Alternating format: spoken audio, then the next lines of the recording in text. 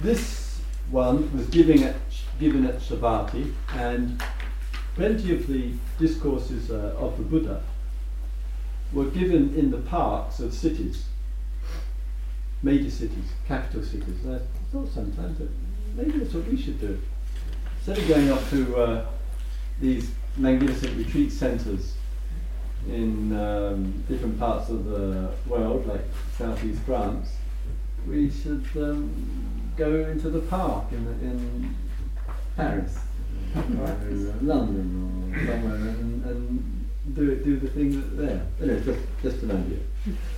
So this one is given in Jetta's Grove. It's a park in Sabbati, in Anathapindika's park, and the title of it is Sabbasava Sutta. Sabba means all. Sava, it gets translated as taints. It's a word which we hardly use in English, but it's kind of a stain, a mark, a distortion in a life. A comparison to it would be one's got a carpet and it's white, and then along comes a guest and knocks over a nice glass of red wine, French red wine, over the carpet there, and it's, it's tainted. You ruined my carpet, you know, whining bourgeoisie. And this is a taint. It's a stain, it's a mark, etc. So those kind of unwelcome, unwanted, unsatisfactory, unhealthy, unwholesome states of mind, these are taints. This is red wine on the carpet. So then, from there, the Buddha goes into looking at these and knowing and exploring, it's an important thing here, exploring ways and means to work with the taints, the stains, the mind, the unwelcome, the unhealthy and unwholesome.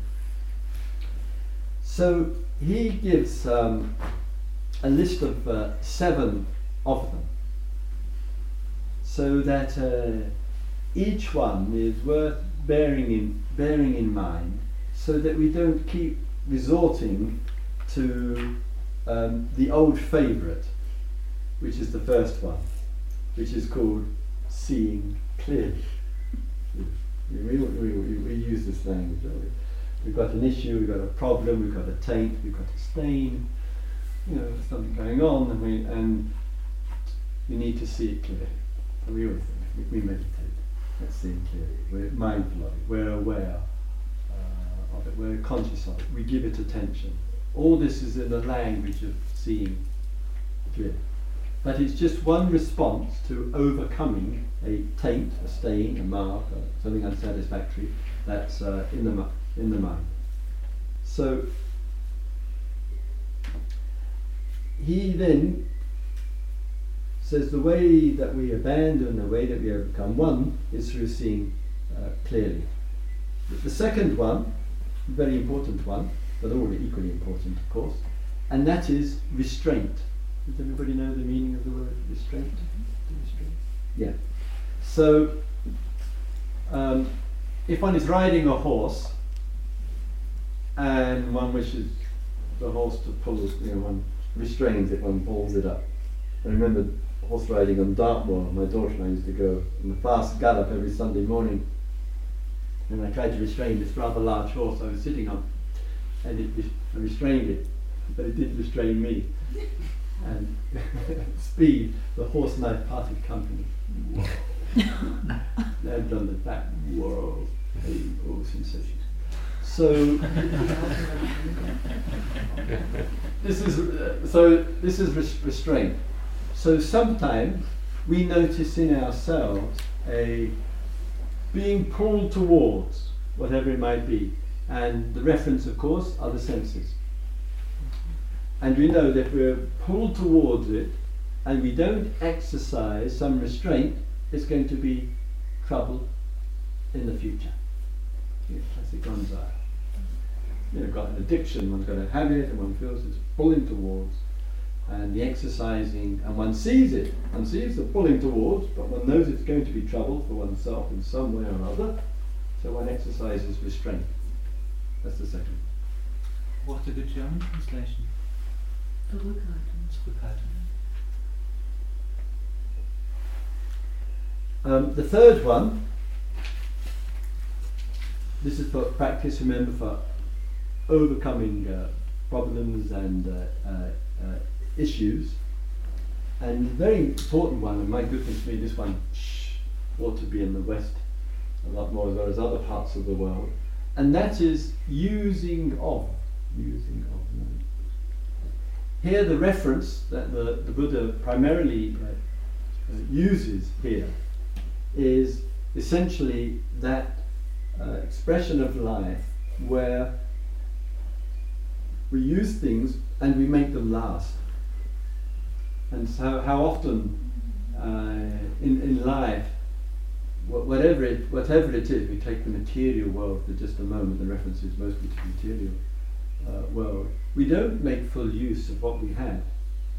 And the effect of which, the forces of desire keep taking place with us, and we want more.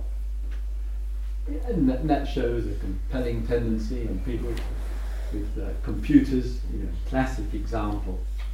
They're needing more space and more RAM and more megs and more this and more that. It's endless, and easily we get caught in the loop. One sees now, what else? Television sets.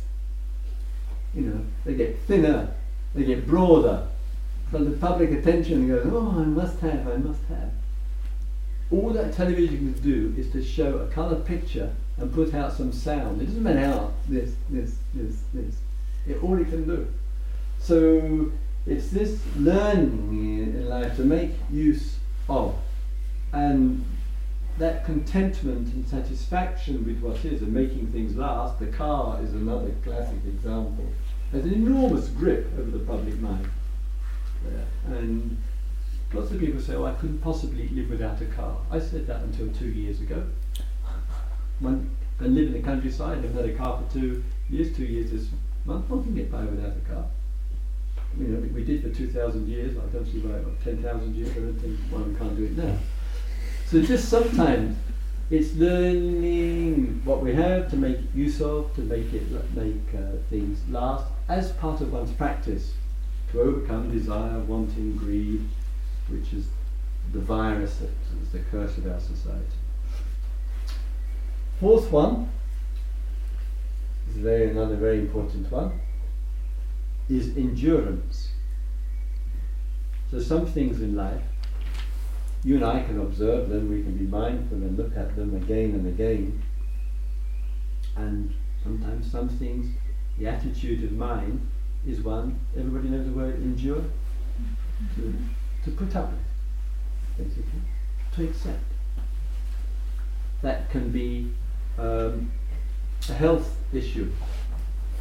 And those of us who recent years have joined the Grey Haired Club notice how many conversations that one has with one's peer group on either side. I'm in my late 50s, so either side of the...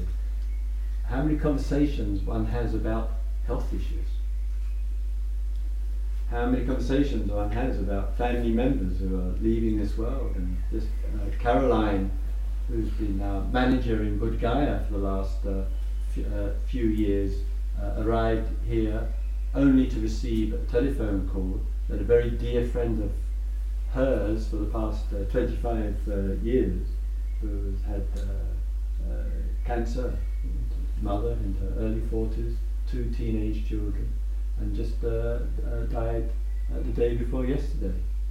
So Caroline arrived here, actually been here, she's in the retreat with Yanai and Martin, and was unable to stay. And took a train straight back to Holland to attend the funeral of one of her closest friends. So these areas of issues, and sometimes, say it could be with health, it could be something that one would like to be but isn't. It could be relationship, not having one and wanting one. It could be being in one and it's finished, etc. And sometimes we just have to endure. It could be unemployment, it could be all sorts of things in life where things are not going as one would like. It may affect oneself, it may affect others, and it's going to require from us endurance. We just have to endure this. And no matter what our mind wants or how we would like it to be, it's not happening. And that's this quiet endurance. And there is a saying in English, what cannot be cured must be endured. The word meditation, mediation, medication has its root in a Latin word, medere, which means to cure. So part of the process of meditation, mediation, medication is to contribute to curing problems. And sometimes when we understand the importance of endurance, my practice is to endure this. It helps us to stay with something and hopefully be at peace with it. The fifth one is avoidance. And again, as with the others, it's an attitude of mind, it's a way of relating to. Sometimes, of course, in life we are, and sometimes in the world of psychotherapy, etc., that the language of avoiding or avoidance is sometimes used rather negatively. Oh, you're avoiding, whatever it might be. But I think it's important to see the wise and skillful use of avoidance. The most simple, classic example, if one's a junkie, if one's an alcoholic and a junkie, one keeps away from that scene. If one is alcoholic, one keeps out of the bars, one keeps away from alcohol. It's wise avoidance in response to an inner condition. And so people have issues or problems, or sometimes that wise avoidance may be temporary. One knows that if one meets with somebody, one is going to hit the roof over something that has happened in the past, and one feels very upset and very angry, etc. One avoids. Sometimes, and I've said this over many times over the years, where it can be a relationship and where there's some intensity, it may be volatile, dangerously highly charged there. The two people do not want to be in a place such as home, in a place of isolation from others, simply because the emotional climate can become dangerously high. And if two people have very intense hot issues going on, which have the potential for shouting, screaming, throwing things, yelling, violence. Remember, 1 in 4 families and homes in Britain certainly are affected by all of this.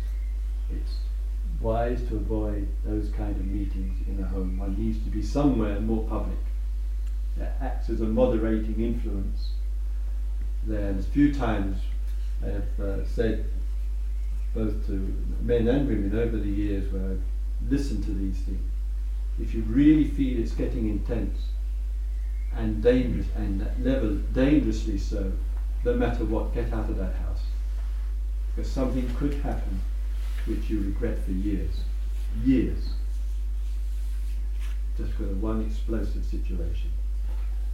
So this is one aspect of right effort to avoid, and of course there are many subtle aspects of that, and it's part of good practice, obviously. The sixth one is removing. And to remove. And that can be at the personal level as well. And the various kind of situations can arise where there's a great, again, pressure and intensity, and one just has to remove oneself from it. Sometimes, in a more subtle level, sometimes people are sitting around, etc., etc., and one's got no real interest in it. It's nothing inspiring or insightful is taking place. And rather than just sit there, whatever it might be, one just thank you very much, I'm going for a walk, or I'm going to do something else. So it's keeping in mind that kind of awareness and vigilance in life. And sometimes we need some space. We just need to remove ourselves. It also applies as well in the inner life, in the spirit of removing means letting go, giving up. And though we may talk about letting go and giving up and abandoning a great deal, sometimes we're only thinking that way. And we may have to ask ourselves, is it really my intention to let go? Is it really my intention to give up? Is it really my intention to abandon? The thoughts may say it, or I must let this go, I must drop this. Thoughts can say it till the sheep come back. It won't make any difference. One's got to really ask oneself and check in with oneself, is the intention really there? And then the final one is development. It's developing about itself. So these are various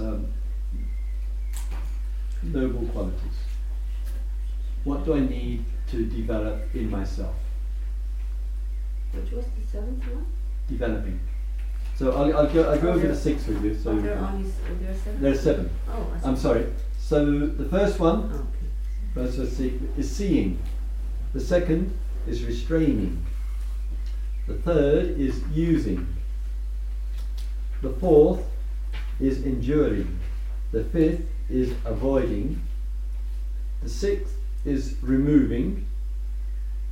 And the seventh is developing.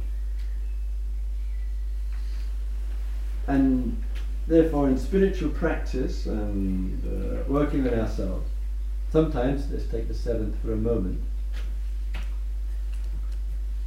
we may look at our inner life and then we say to ourselves, I really need to develop this, whatever it might be. And therefore there can be periods of time where one specific area of our life is healthy and wholesome and needs work on, really needs development. So that becomes a real feature. And the obvious ones of kindness and compassion, generosity, development of joy, of awareness, of inquiry, development of equanimity, development of energy, many aspects that we can, sometimes we look at ourselves and say, I really need to develop this, whatever it might be, and we really put in the time and the care and the interest to do that. So the body of this particular discourse is a way, I would say, of opening out our perceptions, not to be imprisoned to one of them, seeing, meditating, observing, as if that is the answer for all the taints and difficulties that arise. It is not. Therefore, all the others count, and sometimes, in particular times, one or more really matters a great deal to us. So that's the second discourse. We could just take that discourse, use it for the rest of our existence. It would not be a waste of time for a single moment.